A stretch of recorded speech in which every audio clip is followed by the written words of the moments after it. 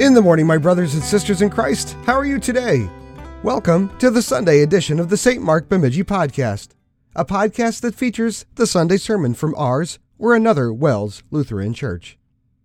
It is our sincere hope here at the podcast office that these devotions will encourage you to stay in the Word, to come out to divine services, and to fellowship and receive and give encouragement to your fellow believers in Christ. They're also a great tool to share with your friends, acquaintances, and strangers that may not have heard the good news of Jesus. Feel free to give this stuff away. It's why we do it. Like a couple of our other podcasts this week, our sermon today is based on Isaiah chapter 64. The study for today focuses specifically on verses 3 through 9. Oh, that you would rend the heavens and come down, that the mountains would tremble before you, as when the fire sets twigs ablaze and causes water to boil. Come down to make your name known to your enemies and cause the nations to quake before you. For when you did awesome things that we did not expect, you came down and the mountains trembled before you. Since ancient times no one has heard, no ear has perceived, no eye has seen any God beside you, who acts on behalf of those who wait for him. You come to the help of those who gladly do right, who remember your ways. But when we continued to sin against them, you were angry. How then can we be saved? All of us have become like one who is unclean, and all our righteous acts are like filthy rags. We all shrivel up like a leaf, and like the wind our sins sweep us away. No one calls on your name or strives to lay hold of you, for you have hidden your face from us, and have given us over to our sins. Yet you, Lord, are our Father. We are the clay. You are the potter. We are all the work of your hand. Do not be angry beyond measure, Lord. Do not remember our sins forever. Oh, look on us, we pray, for we are all your people. And now for today's meditation. In the name of Christ Jesus, whose name means salvation, amen. If you look at your service folder for this morning, almost smack dab in the middle of the first reading, the reading from Isaiah, there's a question being asked. In the New International Version of the Bible that's printed there in front of you, that question is rendered this way: how then shall we be saved? That's not bad, but it's not the clearest. How then shall we be saved? In fact, this is one of the, I guess maybe you could call it, strange joys of being a pastor, where you get to look at the Word, you get to look at it in the original. And one thing as I was preparing for this week that I noticed with this one verse was that there is no modern translation into English where that question is dealt with the same. So I went back to my good old trusty seminary notes because I didn't know what else to do. Because I was confused about how the word, how that question was worded. And then it dawned on me as I was flipping back through some of those old pages that I wrote over, 7 years ago now. That question is a question of shock. That is a question where Isaiah is sitting back saying this is against all odds. I think the best rendering of that question is this, with the vocal inflection. And we are saved? And we are saved? Really? In fact, this whole verse, this entire verse is rich with meaning. And as I said, as a pastor, you go back on a week-to-week basis and you look through the Scripture in the original. And what it forces you to do, I think, if anything, is to slow down. I was talking to one of you about this past week. It forces a pastor to slow down and read it like you read it again for the first time. And things jump out at you when you do that. Isaiah writes, "You come to the help of those who gladly do right, who remember your ways. But when we continued to sin against them, you were angry, and we are saved?" This verse highlights the fact that God hates sin. For sinners like us, it's almost like a circular thing. We continued to sin. We continued in our sin, like a dog returns to its pile of puke. As Paul says in Romans, basically the punishment for sin is more sin. The wrath of God is being revealed from heaven against all the godlessness and wickedness of people who suppress the truth by their wickedness. Since what may be known about God is plain to them because God has made it plain to them. Sin separates, sin divides, it causes harm physically, spiritually. It's like, take your pick. Take your pick. What sin do you want? The habitual one in your life, the one that doesn't really seem like it's such a big deal anymore because you've done it so often? Or is it the big looming sin that's weighing on your mind that maybe you did last week that you just really haven't gotten over yet?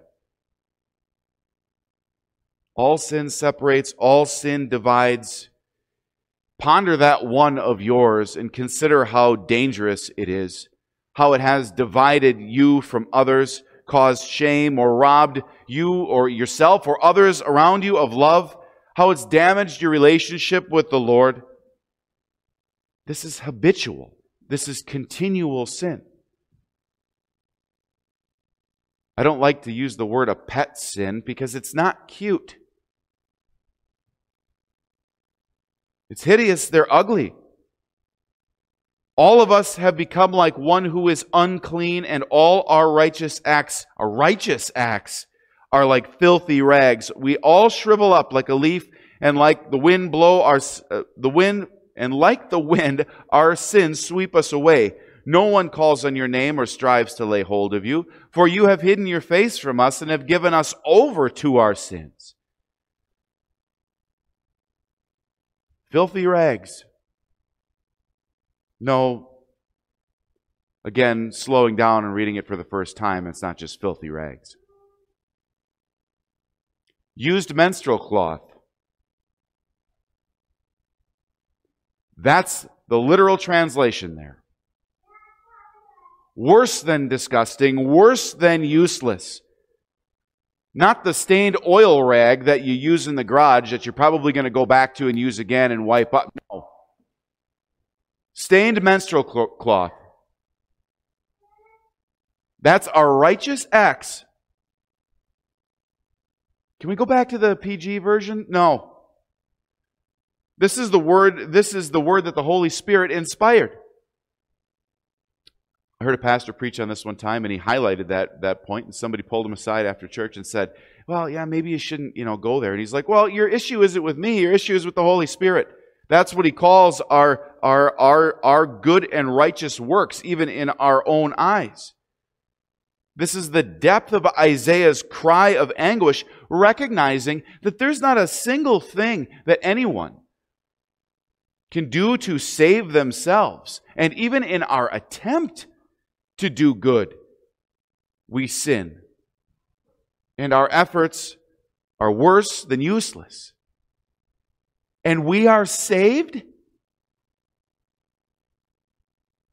Are you beginning to sense the bit of astonishment behind that question? As we begin to understand a little better why Isaiah begins this whole portion this way. Oh, that you would rend the heavens and come down, that the mountains would tremble before you. With that simple sentence, Isaiah is saying that he, along with all God's people in the Old Testament, are waiting eagerly on the promise of God. Why? Because we're exhausted. Oh, that you would rend the heavens and come down. The believer sees what sin does in their homes, in their lives, in the workplace. The believer sees the guilt and the damage that it causes. We're burdened by guilty consciences. Many of us have a tangled web in our own lives that we get ourselves stuck in. Have you ever found yourself in a situation where you're just like in too deep? Maybe you got into a project where you were fixing something and you thought, man, I wish I knew what I know now before I started this whole thing. Now I'm up to my eyeballs and I don't know what to do. I wish that somebody else would just kind of step in here and fix it. That's exactly what Isaiah is saying here. He knows that neither he nor the people of Israel deserve it. He knows that we've returned like a dog to its vomit, to our sin. But the Lord has promised, as Paul said in the second reading for today in Corinthians, God is faithful. He made a promise to Abraham, Isaac, and Jacob that He would fix it, that He would save, that He would be a blessing to all nations, that He would be the sacrifice to pay for the sins of the world. After all the accumulated guilt, He said that He would be the deliverer, that He would be the bridge between earth and heaven. After all the accumulated iniquity and the trespass and the debt that we have accrued in sin, He would do this. And we are saved? How will He do this? Since ancient times, no one has heard, no ear has perceived, no eye has seen any God besides you, who acts on behalf of those who wait for Him. Isaiah says, I'm right there with you. I don't know what it is that God, or why it is that God has done this, only out of pure undeserved love, but He has promised to save. And He comforts His readers, He comforts His hearers, and He reminds them of a few important things. First of all, they have faith. Their faith is in the only God who has ever acted or ever could act for His people. There is no other God who proves Himself in that way by actually doing something. He's not a God of brick or stone or precious metals, but rather throughout the ages He's acted as their Father. He's led them from captivity in the wilderness. He shaped them, moved them, saved them from their enemies and from themselves. And when they wandered away like lost sheep, He led them back to the fold.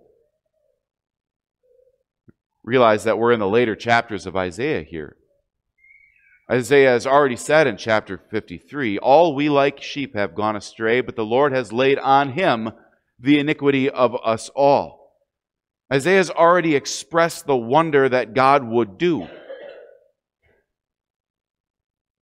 Maybe I've mentioned this to you before in a sermon, but one of my favorite Jesus movies, if you will, was one that came out, I think it was in the early 80s or late 70s. They used to come on the double disc, or double tape set that you could get at the library. It was called Jesus of Nazareth. And one of my favorite things about that movie was the fact that the whole thing was narrated by Isaiah. It was like he was there. And like in some scenes, you see this man in kind of like a cowled hood, like hiding in the back, and it's the narrator's voice. And it's as though he's watching it. It's as though it's so real that he was there, even though Isaiah's writing 600, 700 years roughly before Jesus even puts a toe on the dirt. Crushed for our iniquity, pierced for our transgressions, the punishment that brought us peace was on Him. By His wounds we are healed. What no eye has seen, what no ear has heard. This is what God will do for His people. As a sheep before its shearers is silent, so He will not open His mouth. What eye, what ear, what human mind could have possibly perceived this? That the Creator would become His creation? Who'd comprehend that He would be the one to take on what we deserve?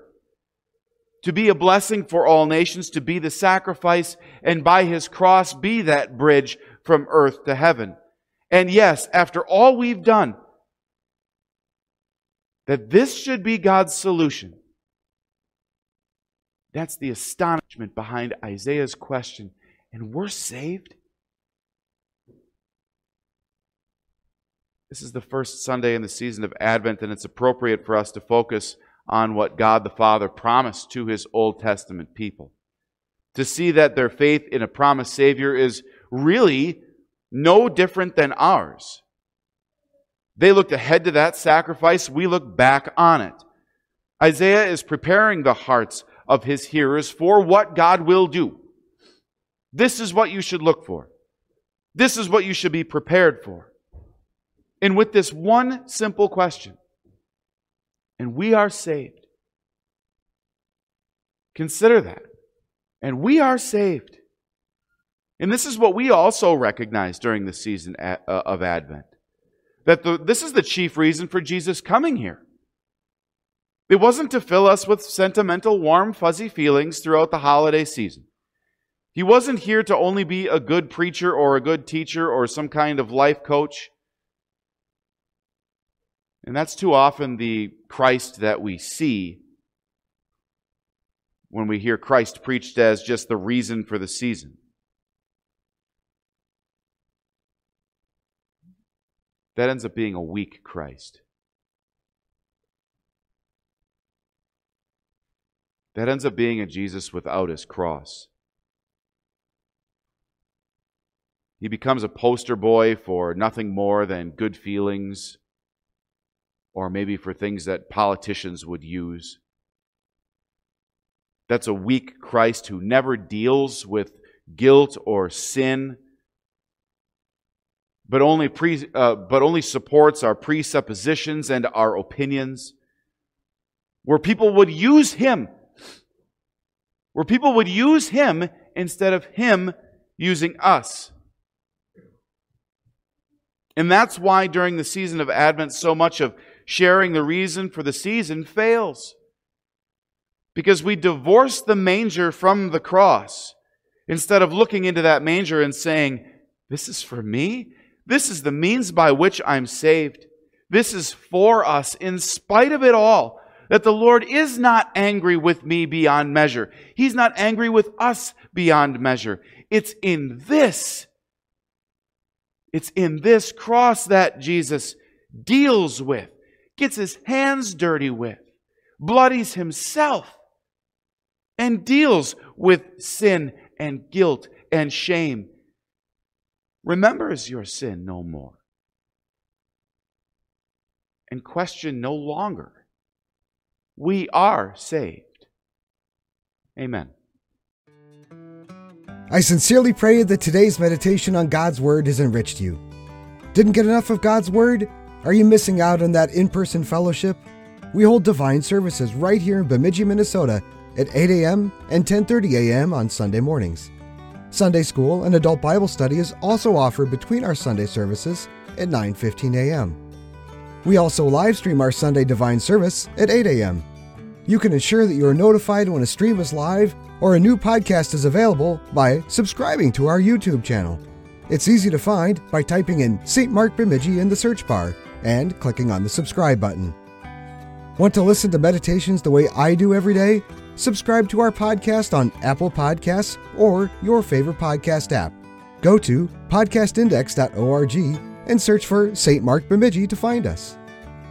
This is our 5th year producing this podcast, and there is a large archive of devotional material online available if you want to learn more about God and His Word.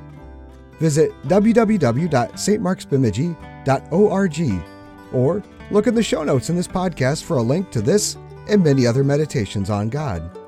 If you have any questions or you would like more information about our church and its ministry, please visit our website, which is once again www.stmarksbemidji.org. May God bless the rest of your day.